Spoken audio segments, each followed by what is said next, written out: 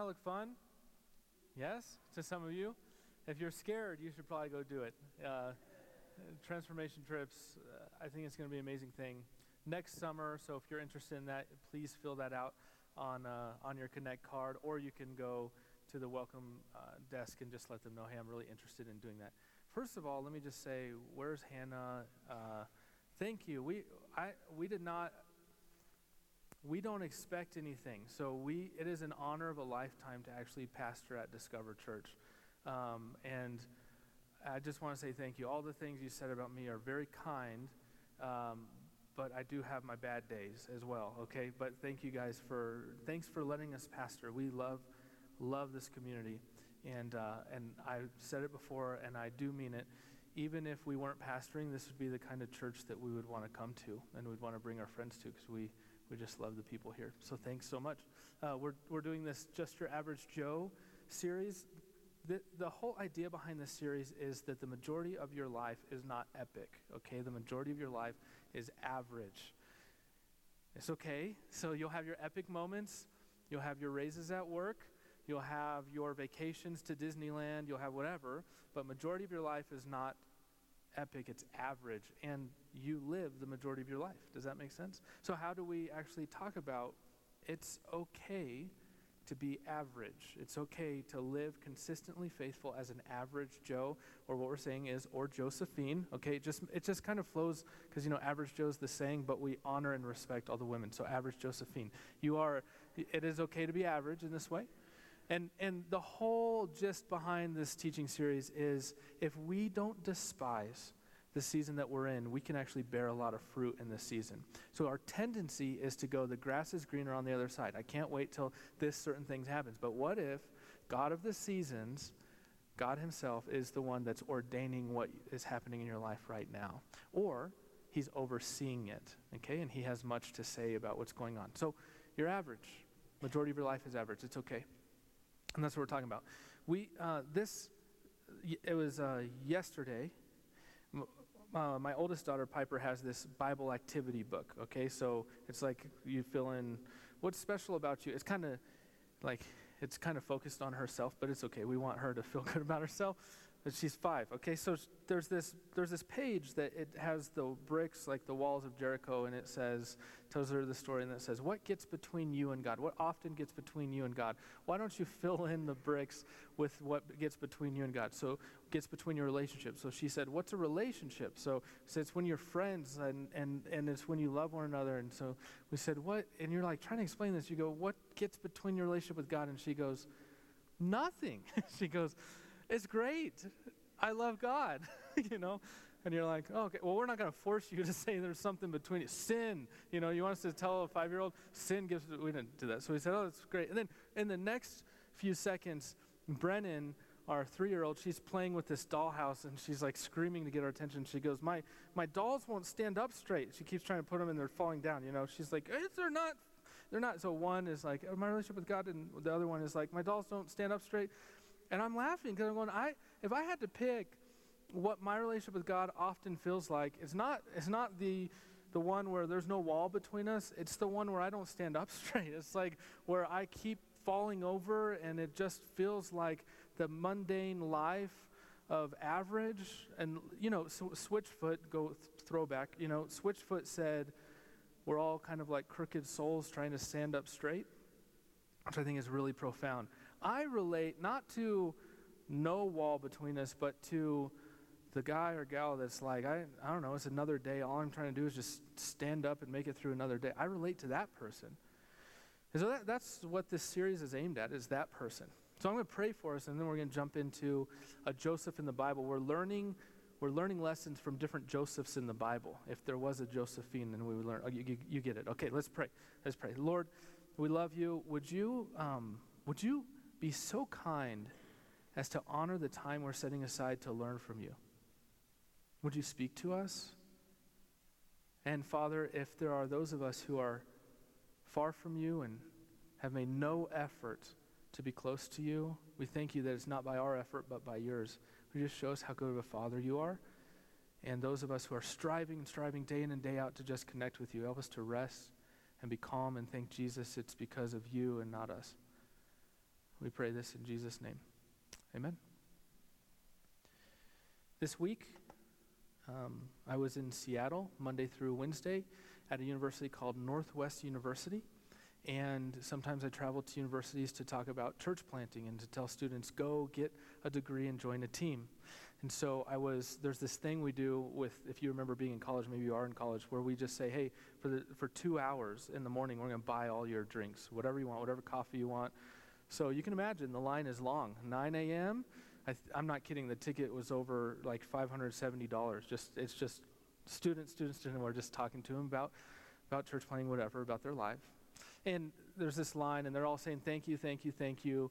And they're getting Red Bulls and coffee, and Red Bulls mixed with coffee because they had systematic theology. That was their next class, right? You understand what I'm saying. So, but there's this one girl that really stood out to us.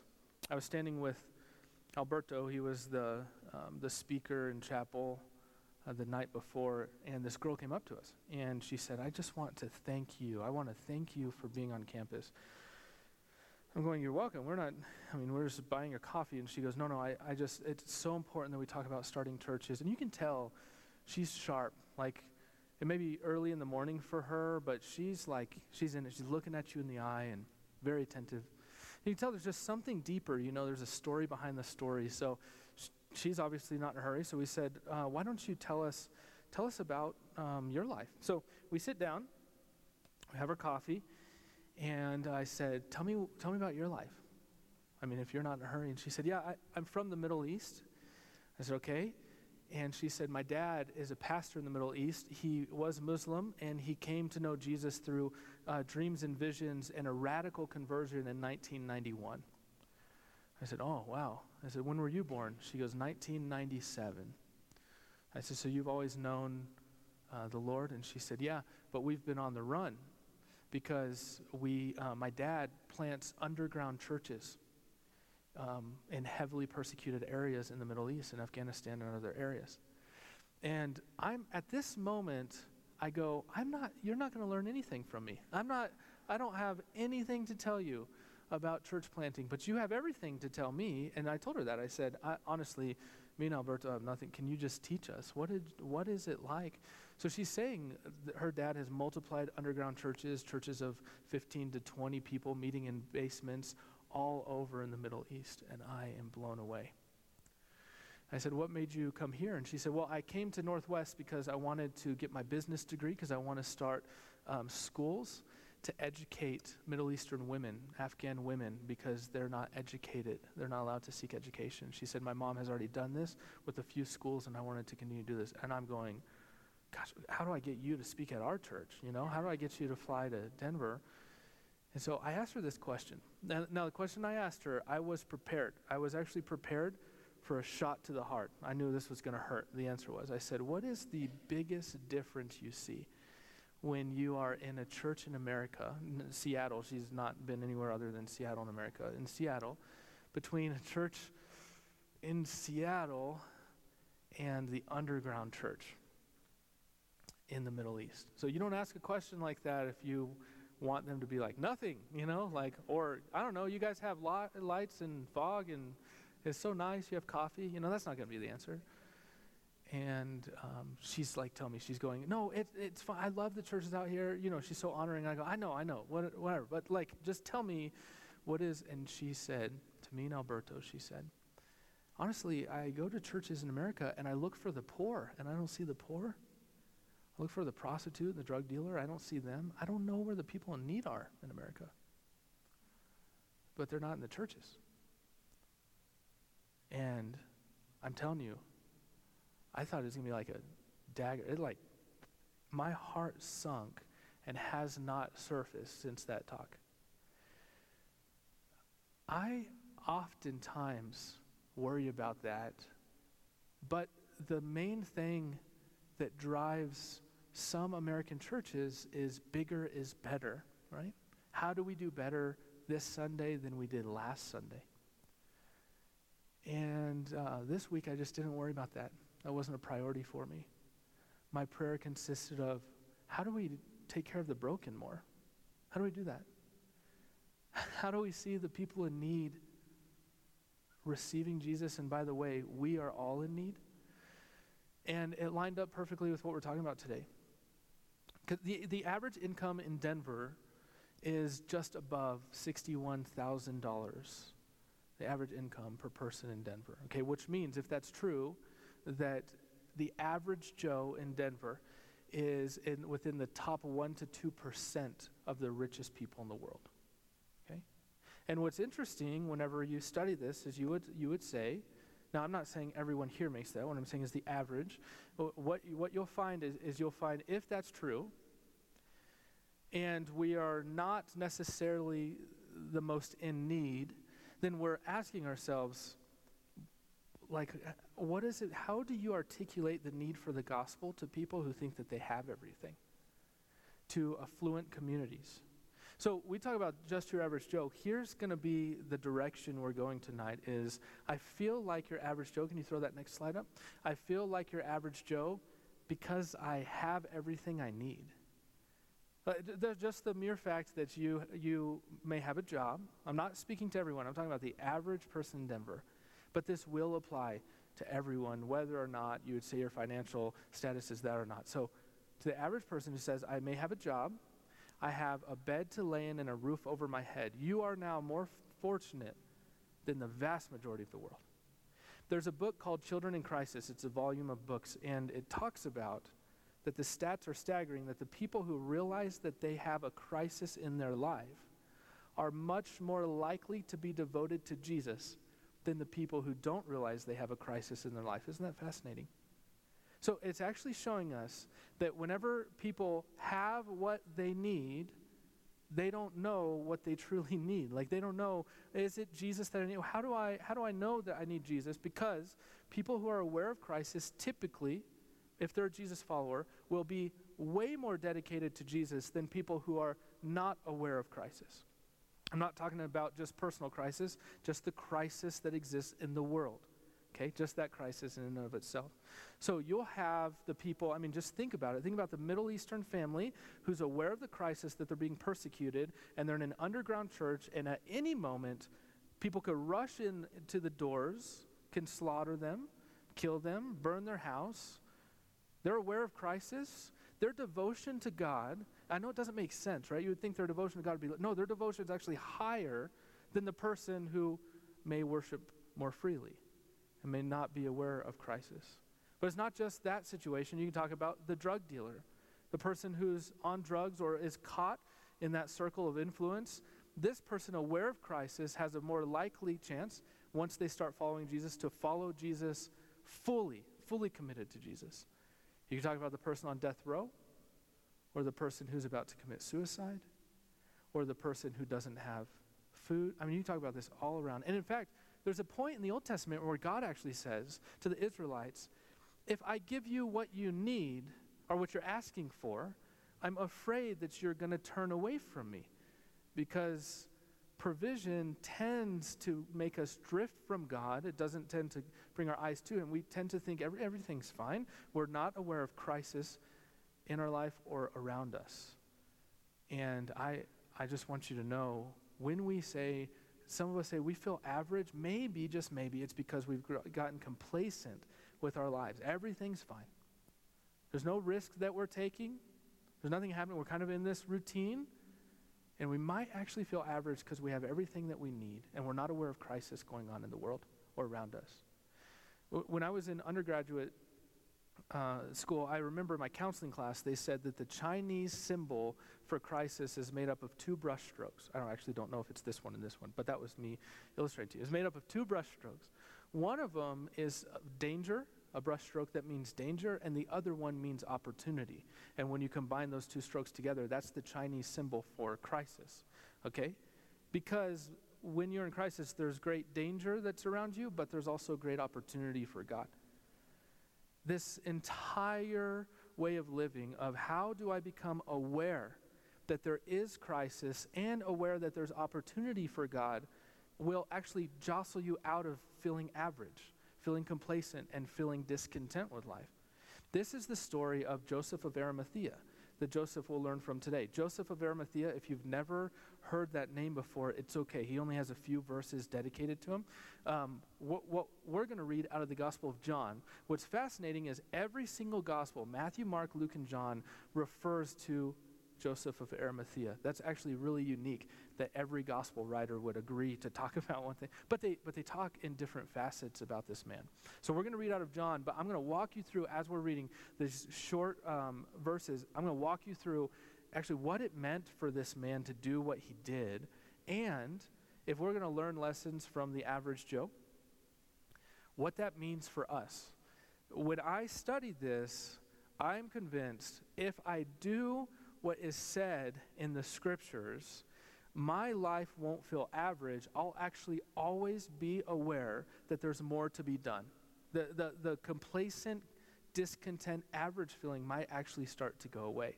And I'll be the first to admit, I've listened to more sermons than I've obeyed. Okay, I don't know if that's true with you. Maybe you've obeyed every single one. Congratulations. But to the rest of us, I would ask you, let's try to step into obedience into what Joseph of Arimathea teaches us. So let's read in John chapter 19. After these things, this is after the crucifixion of Jesus, after these things, Joseph of Arimathea, who was a disciple of Jesus, let me pause right there. Arimathea he's wealthy. So what we know of him is actually he was probably a metal collector.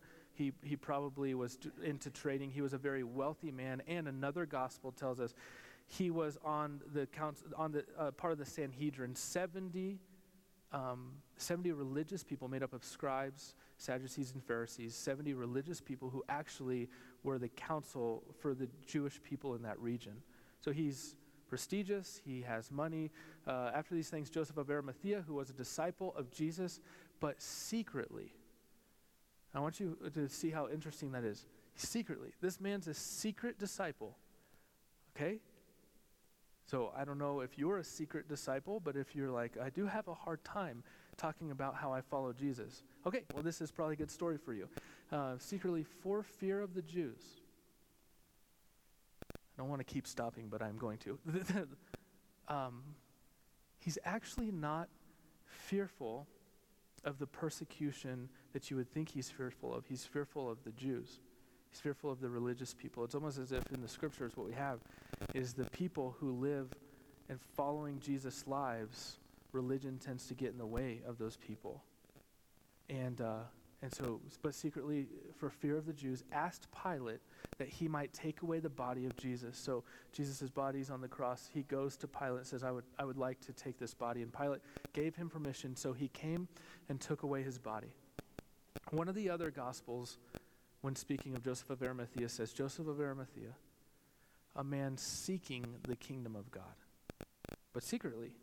So if you put all this together, another gospel tells us that Joseph of Arimathea took the body not just to go hide it like his life was, but to actually wrap it in linens and to wrap it in ointment and in fragrance that was very, very expensive. All the linens together would weigh between 75 to 100 pounds. Wrap it, which, by the way, you know who helped wrap Jesus was Nicodemus. Remember Nicodemus? Nicodemus in the Bible, who had a radical life transformation in following Jesus, that they're taking care of the body of Christ. And Joseph of Arimathea puts this body in his tomb, in Joseph's tomb. So let me explain to you, maybe to you, you're like, what does it mean where you dig 6 feet in the ground and you drop a body in and you put it, what's the big deal? In ancient Near Eastern culture, when you owned a tomb, he was probably an elderly person. When you owned a tomb, it's not like you own a hole in the ground, okay? It's not like you own a little lot. This is an above-ground tomb, and it's dedicated to your entire family. It's dedicated. Your family was typically buried within the same tomb. It wasn't just in Jewish culture. This is in cultures all throughout. Even when I visited Petra, which is, if you've seen Indiana Jones, I can't remember which one, but Petra's in there. You know what I'm talking about? No, okay, but Petra's like this beautiful, it looks like beautiful architecture and buildings. It's actually just a graveyard. But there was such regard for the dead that different people, now Bedouins, different people owned tombs, above ground tombs. So Joseph of Arimathea has set aside a tomb for him and his family. Very expensive tomb, okay? And he, in the death of Jesus, through the death of Jesus, he realizes, who's going to take care of his body? Because what happened to the disciples who were public disciples? They actually ran and fled. They hid. And this private disciple goes public. It's like this weird irony in the story that this secret disciple who's been watching from afar, who's actually been living a life committed to religious practices and religion, but not liking all that, but he's in secret because he's in fear, right? He's in fear of like, what are other people going to think? What's my reputation? The death of Jesus catapults him out. He just goes public with his faith and public with his resources. He just says, actually, I'm giving him my family's inheritance of the tomb. It's all going to be his. And he does it. Joseph of Arimathea is a real curious character. But here's what I find. The death of Jesus is the reason to be courageous with your requests and your resources. This is what it does for him, and I think it does for us. In fact, as you study church history, you'll find there's a lot of people that stood up for the less fortunate, who stood up for the victims of society, who stood up for injustice. They're standing up for justice based on the fact that the death of Jesus Christ radically changed their life. They actually realize there's equality with all mankind because Jesus has said to the friend and to the enemy, I love you enough to die for you. And the death of Jesus catapults them out. It's like they become courageous all of a sudden, right? Now, to the disciples who are following him, who thought he was going to fulfill their own agenda, they go and hide until the resurrected Christ finds them and speaks to them. To the disciple who's watching secretly, lives kind of an average life, has influence, is what the death of Jesus is the reason that he becomes courageous with his requests and his resources. Now, here's what's interesting about Joseph of Arimathea, okay?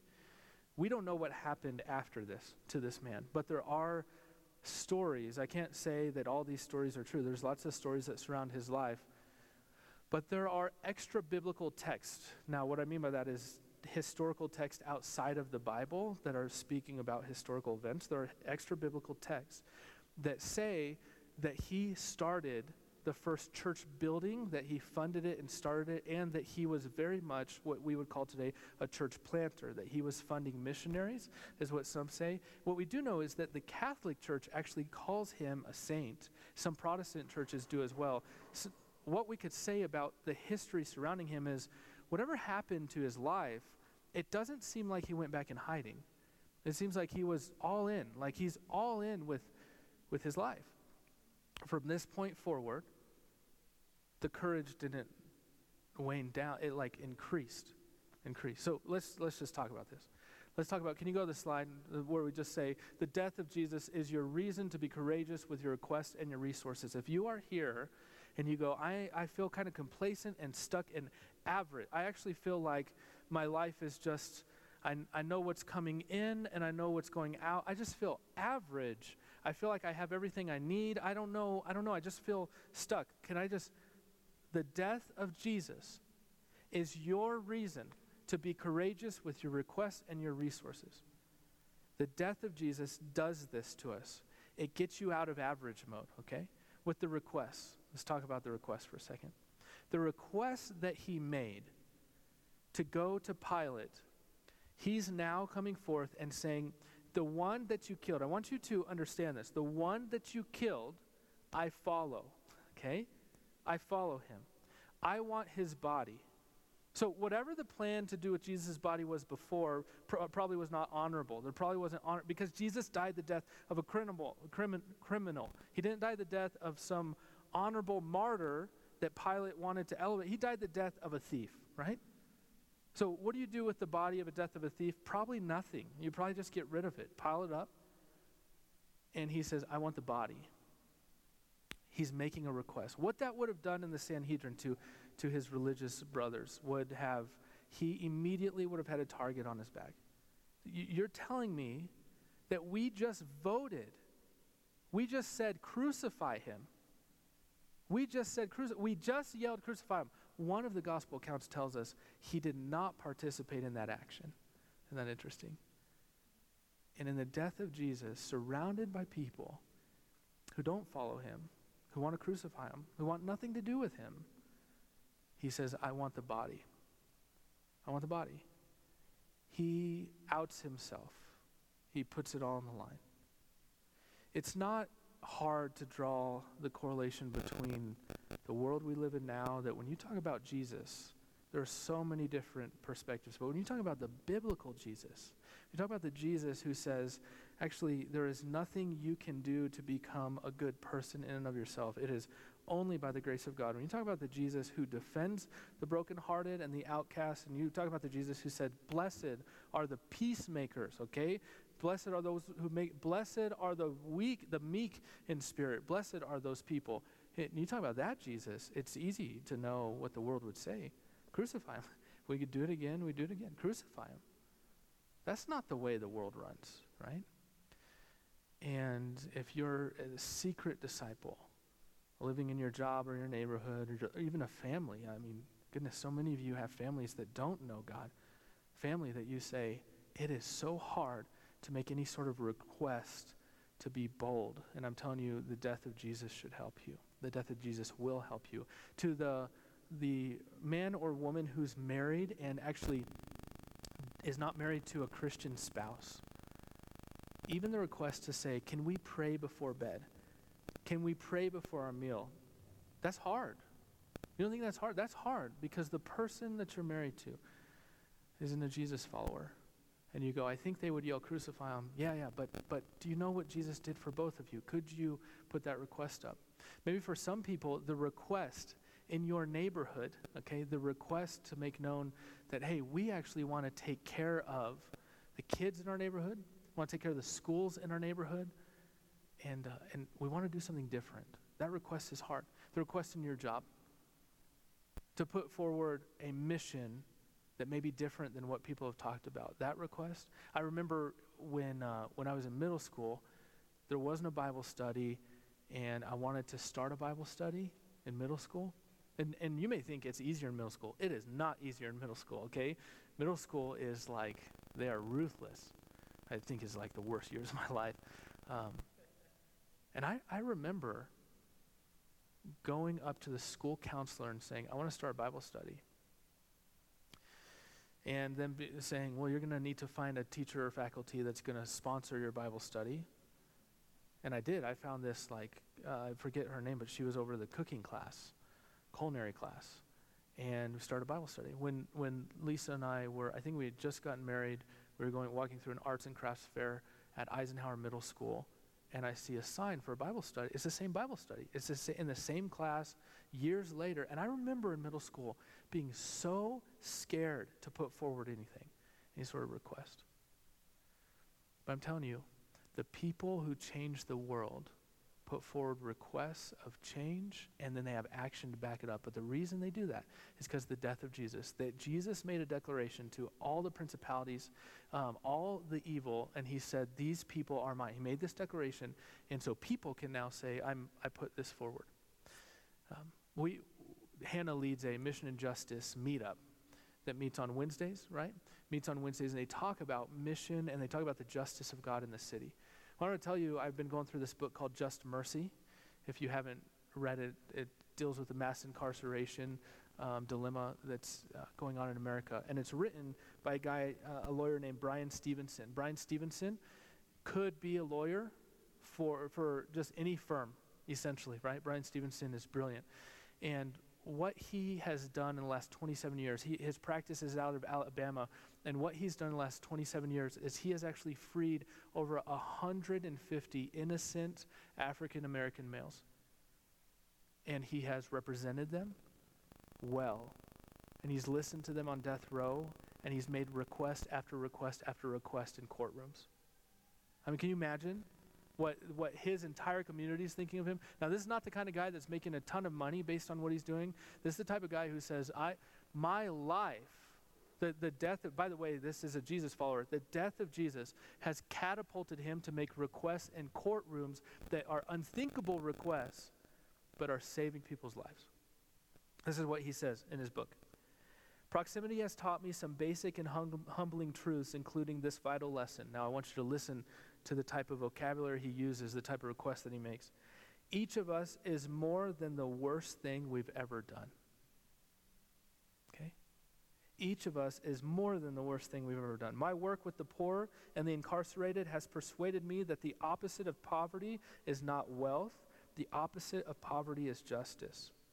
Finally, I've come to believe that the true measure of our commitment to justice, the character of our society, our commitment to the rule of law, fairness, and equality cannot be measured by how we treat the rich, the powerful, the privileged, and the respected among us.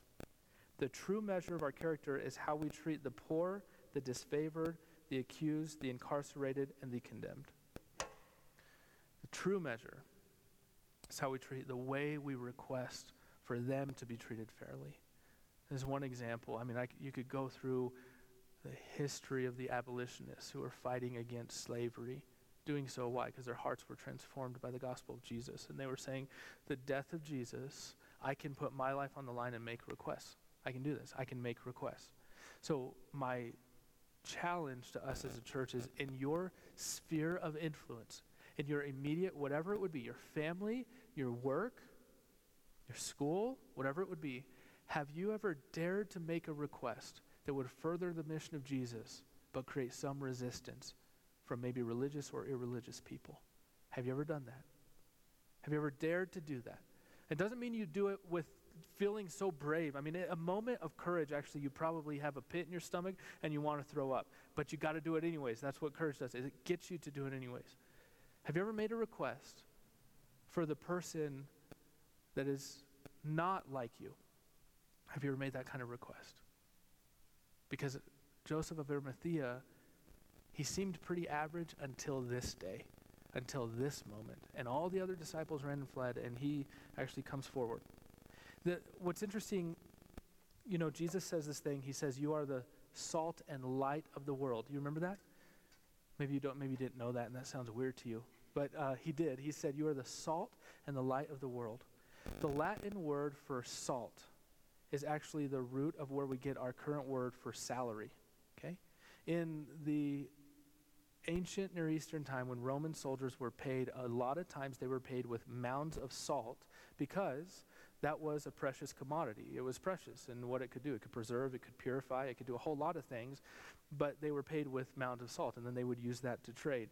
So what's fascinating, really, if you go around, if you just let the thinking take you all the way back to yourself, you go, I think what turns the world around is money. Jesus thinks what turns the world around is his people. His people are more influential than the money they have. Right? You are the salt. Your influence, the leverage that you have, you are where you are at 100% on purpose.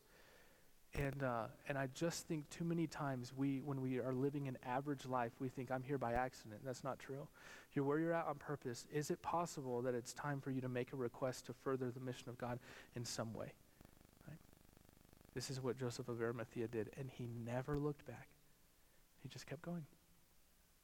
So it shows us, make a request, and then the text makes a request of us. The text actually shows us the resources that he gave up. So requests and resources. Now here's what's interesting. When you talk about money, everyone gets like weirded out, okay? So if you're like, oh, okay, great, another sermon talking about money. I'm not actually just talking about money, but I just want to calm your heart a little bit. We got to talk about the fact that we are given resources, and the bottom line, the bottom question that we come down to is this. Am I an owner of what I have, or am I a steward? Okay? Your answer to that question will determine your impact when it comes to giving things away. I'm going to ask that question again. Am I an owner of my resources, or am I a steward of my resources? I mean, we could talk generosity in a lot of ways. Okay, let's talk generosity when it comes to spiritual generosity. Spiritual generosity, we're merciful, and we don't judge too harshly. This is spiritual generosity. That's the generosity of your spirit. We don't condemn. That's the generosity of love. We forgive. That's the generosity of heart. We could talk spiritual generosity and spiritual resources, giving those away, which Some of you, that's hard for you. We could talk physical generosity. We can talk about what it is that's in your bank account, the house that you live in. How do you use those things for the kingdom? How do you give those things away? How do you do that? Do you even think about those things? The death of Jesus, what it does is it makes us realize God gave his son. He actually, he gave his son. For God so loved the world, he gave his son. So God gives. He gives. When there's a crisis, what does God do? Does he take or does he give? He gives, right? God gives. So that's what we find God doing. So the death of Jesus reminds us of this. And then whenever we look at what we, quote unquote, have, that we think we own, we go, when there's crisis in the world, we take. We take. We go into self-preservation mode. And the gospel says, when there's crisis in the world, you give. You give. When there are people without a place to rest their head, can you give? Can you give a warm meal? Can you give a pillow? Can you give a room in your house? Can you give? What can you give? What can you give? What can you do? Because the death of Jesus gave, and it should spark us to give. And so you have Joseph of Arimathea giving the safety of where his entire family was going to be buried. Now you may look at it and go, yeah, but Jesus was just borrowing the tomb, like he gave it back, I guess, essentially in 3 days after. Joseph didn't know he's going to give it back. He had no idea that he's going to borrow it for 3 days. He gave with an expectation to not receive anything back. So spiritually we can give, physically we can give, relationally. Have you ever given the benefit of the doubt? Have you ever given hope over suspicion? Have you given, when it comes to your relationships with people, have you given them what it takes in order for them to improve and get better? I mean, this is what the death of Jesus has done for us, right? So relationally, we talk that. We can talk holistically. It should just get you to think in a way that you say, if God would give himself away, who am I to hold on to? Anything. Anything. The death of Jesus is your reason to be courageous with your requests and your resources. We've talked about, I'll tell you this. I know the number one topic nobody wants to talk about in church is probably money and tithing. And what's interesting is I'm on this group called Under 40 Pastors, on Facebook, and they throw up all these weird questions. And it's like they're always talking about tithing. And here's what I would say. When it comes to just being generous with our finances in a church, in a community setting of a church, what people will tend to go one of two ways. One way is they go, the Bible demands that it's 10%. Just look at the Old Testament, okay? And then, or they'll go the way of going, the Bible doesn't demand it. Jesus he doesn't talk about tithing in that way, and on and on. What's interesting is Jesus, when talking to the religious leaders, the Pharisees, he says, you tithe and this is good, but you forget the most important thing, and that's justice. You don't pursue justice on behalf of people. So he's actually saying you're doing a religious duty without the changed heart. Because what does the death of Jesus do? It doesn't get you to put money in a bucket. What it does is it gets you to become courageous all around, right? That you become courageous with justice, with your requests, and you become courageous with your resources. And he's going, the two don't line up. And the reality is, when we talk about the average person in Denver, the average person makes way more than the saint of the Old Testament, right? And then you go into the New Testament, and you go, and what they did was they just made sure nobody's in need. 10% would have been a floor, not a ceiling for them. And the whole idea of giving things away for the sake of God, is wrapped up in Scripture. So if you're here and you say, I get real skittish when you talk about that sort of principle, what I'm trying to show you is the death of Jesus should make you courageous, not just in the easy parts of your life, but make you courageous when you have a pit in your stomach and you need to be brave in a moment. That's what the death of Jesus should do. You move forward. So for some of us, we need to be courageous in a request, right? We need to we know, hey, there's a next step I need to take when it comes to my immediate influence. God has placed me where he's placed me for a reason. I need to be courageous. I may not be a lawyer, and I may not be able to save people out of death row, but you may not know that you could be that person, right? You may not know that the influence God has you The mouthpiece that he's given you is such that you can make requests when other people look at you as crazy, and those requests will be honored because God's sovereign, and you're furthering the mission of Jesus. Some of you, that's the next thing. Others of you, you may say, actually, mine is mine. I own it. I signed the paperwork. It's mine. You may share it with the bank for now, but it's going to be yours, right? And the death of Jesus shows us, Joseph of Arimathea, he looked at the death of Jesus and said, what I thought was mine is now his. Even in his death. Not for Jesus to live in, but for him just to have a place to rest his head in his death. Isn't that amazing? Absolutely incredible. The average life of feeling discontent is typically broken by the radical death of Jesus and then what it does to you. If you become courageous, you probably won't look back. If you become courageous. If you choose not to be courageous time and time and time again, it'll just be another story. The gospel will sound just mundane to you. Take a step of courage. Okay. Lisa, if you'll come up, we're going to go ahead and go into a time of prayer. But I want to tell you a story at my kids' expense again. For Halloween, our family is dressing up as Big Hero 6. Have you ever seen that movie? Baymax, big fluffy guy, and becomes a superhero. And then, I don't know if you've seen it. If you haven't, it's a Disney movie. When Piper saw this movie, there's a character named Honey Lemon, okay? I shouldn't know this except that it just plays over and over in the background of our house. Honey Lemon, Honey. And my kids are like, I'm Honey Lemon. No, I'm Honey Lemon. And you're like, you're you. I don't know why you can't just both act like. So anyways, Piper for months has been wanting to be Honey Lemon.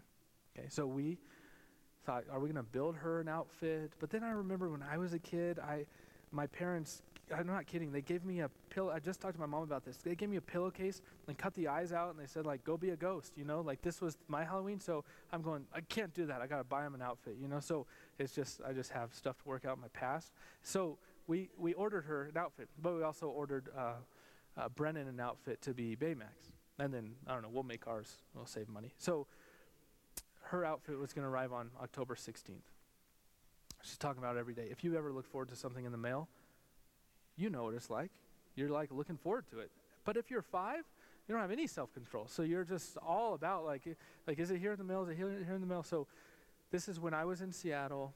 I actually knew, it's October 16th. And so I'm thinking I'm going to get a picture of her in her Honey Lemon outfit. And so there's a box. It's right there at the front door. Lisa goes and opens the box.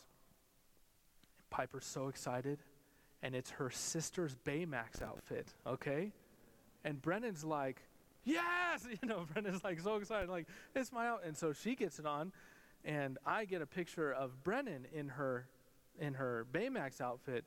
And what I'm told is Piper's crying for 10 minutes, like, no, just devastated. Why is it not here? Why is it not here? Well, reality is we had to reorder it, and the company ordered it we reviewed them on Yelp, okay? So, we'll never order from them again. And I'm telling you all this just to tell you, we actually don't think we have what we need quite yet. We think it's coming at some point in our life. At some point in my life, I'll be able to be the hero to request things and to use my resources. At some point in my life, I could do that. Whatever that day is. And I'm here to tell you, today's the day. There's no future date of when you become that person. You grow into being that person. It's one courageous decision after the other. This is actually how you become the person that people look at and say, like it says in Hebrews, look at those who have lived faithfully and consider the outcome of their life and then imitate their faith. I live in a way that I go, at some point, it's like going to come in the mail, like I'm going to wake up one day and I'm going to be like, it's here. Or when I have more, I can give more. That's not true. Actually, if you don't give when you have little, you probably won't give at all. But I'm going, there's a day where it's coming and I'm going to be that person. And the reality is we look at the people around us and we go, look at them. They got the Baymax outfits, right? Look at them. The day is like here. Look at them on social media. Look at them whenever, even though they're not supposed to brag, look at how much they're giving away. Oh, look at all this stuff. And you're like, I'm just average. And I'm telling you right now, you're not. That the crucified Christ can make you courageous. That if you are waiting for that day, the day's now, the day's today, to take one courageous step. As you look at the death of Jesus, you go, I can do it. He gave everything, and he's God. I don't have to live in the facade that I have to keep things. I can boldly say things in settings that make the mission of Jesus go further, and I can boldly give things that make people fall in love with Jesus now, not later, you know? Joseph of Arimathea, I'd be curious to know how the rest of his life went. But what we know through so many different stories is that it probably didn't go backwards. He just kept becoming more and more courageous. Some people believe he died a martyr, which I wouldn't be surprised. If you live courageous enough for Jesus day to day to day, then the day that your life may be asked of you, you could be in the Middle East leading an underground church, and it's not hard. You might not be there now, but you know, that girl's dad didn't immediately become that person. It was one courageous act after another in reflection of the sacrifice of Jesus. Can we stand together?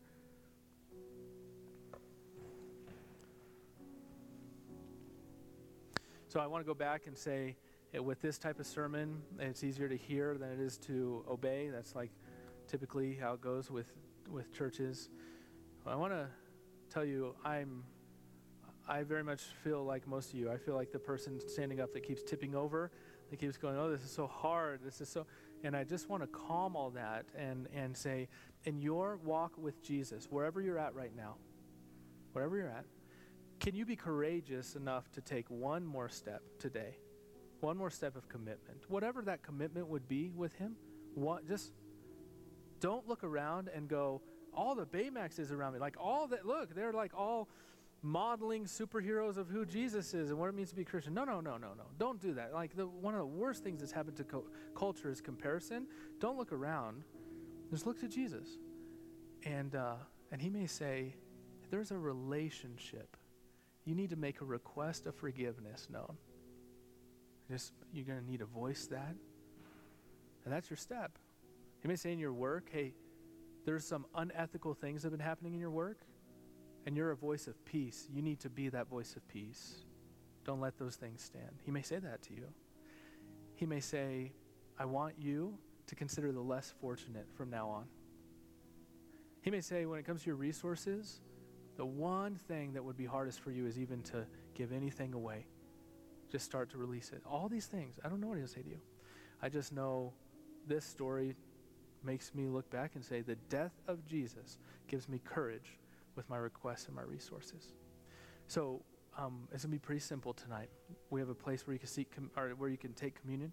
We can continue to worship, or you can seek prayer on any of these things that we talked about, revolving around, I need the courage, or I'm feeling courageous to do this next thing. And what I'd encourage you to do, whoever's praying with you, just tell them, this is what it is. I'm going to voice it out loud. I want you to pray over me that I will take that next step, okay? That's what we're going to seek tonight.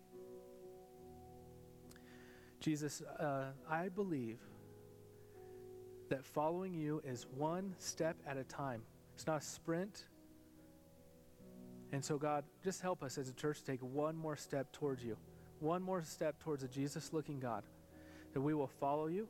So, God, there are people here tonight, me included, that I know you're asking something pretty incredible of me to do, and it's you asking me, and God, with what feels like fear, I will take a step in commitment and in obedience. So, Lord, I pray, whether it's relationally, whether it's emotionally, whether it's physically, whether it's with our resources, whatever it is, I just ask that there would be courageous people filling this room. Holy Spirit, give us the gift of faith tonight. May we have faith to look at Jesus and follow Jesus more faithfully tonight. We're not waiting for another day whenever somehow our powers arrive. We're waiting no more. We're here in this moment. We pray for that. So now you can take communion, you can worship, or you can seek prayer on the sides. But let's respond. When you walk into the room, everything changes. Darkness starts to tremble at the light. that you bring. And when you walk into the room, every heart starts burning. Nothing matters more than just to sit here at your feet and worship you.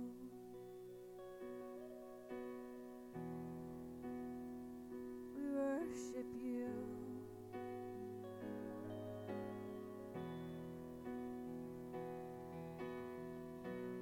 We love you. We'll never stop. We can't live without you. Jesus, we love you. Can't get enough. All this is for you, Jesus.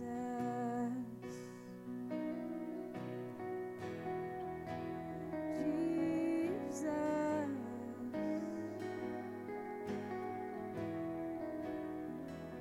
When you walk into the room, sickness starts to vanish. Every hopeless situation ceases to exist. And when you walk into the room, the dead begin to rise, 'cause there's resurrection life in all you do. We love you. We'll never stop. Can't live without you, Jesus. We love you. Can't get enough. All this is for you, Jesus. We love you. We'll never stop. Can't live without you, Jesus. We love you. We can't get enough. All this is for you, Jesus.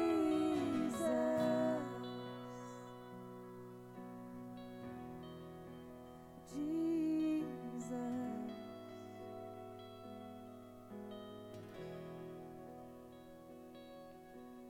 Come and consume, God, all we are. We give you permission. Our hearts are yours. We want you. We want you. Come and consume, God, all we are. We give you permission. Our hearts are yours. We want you. We want you. Come and consume, God, all we are. We give you permission. Our hearts are yours. We want you. Oh, we want you. We love you. And we'll never stop. We can't live without you, Jesus. We love you. Can't get enough. All this is for you, Jesus.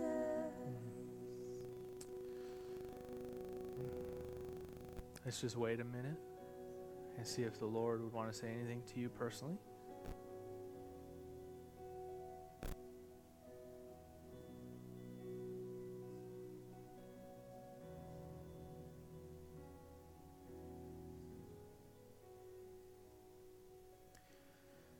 I just talked to someone who's a journalist, and they said they've written an article on evangelicals and their relationship to immigration, and that's going forward to be published, to publication tomorrow.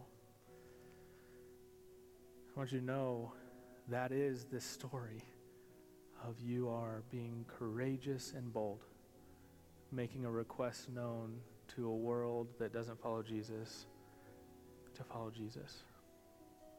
And we believe that God will do that. I believe God will make us courageous. So let's pray.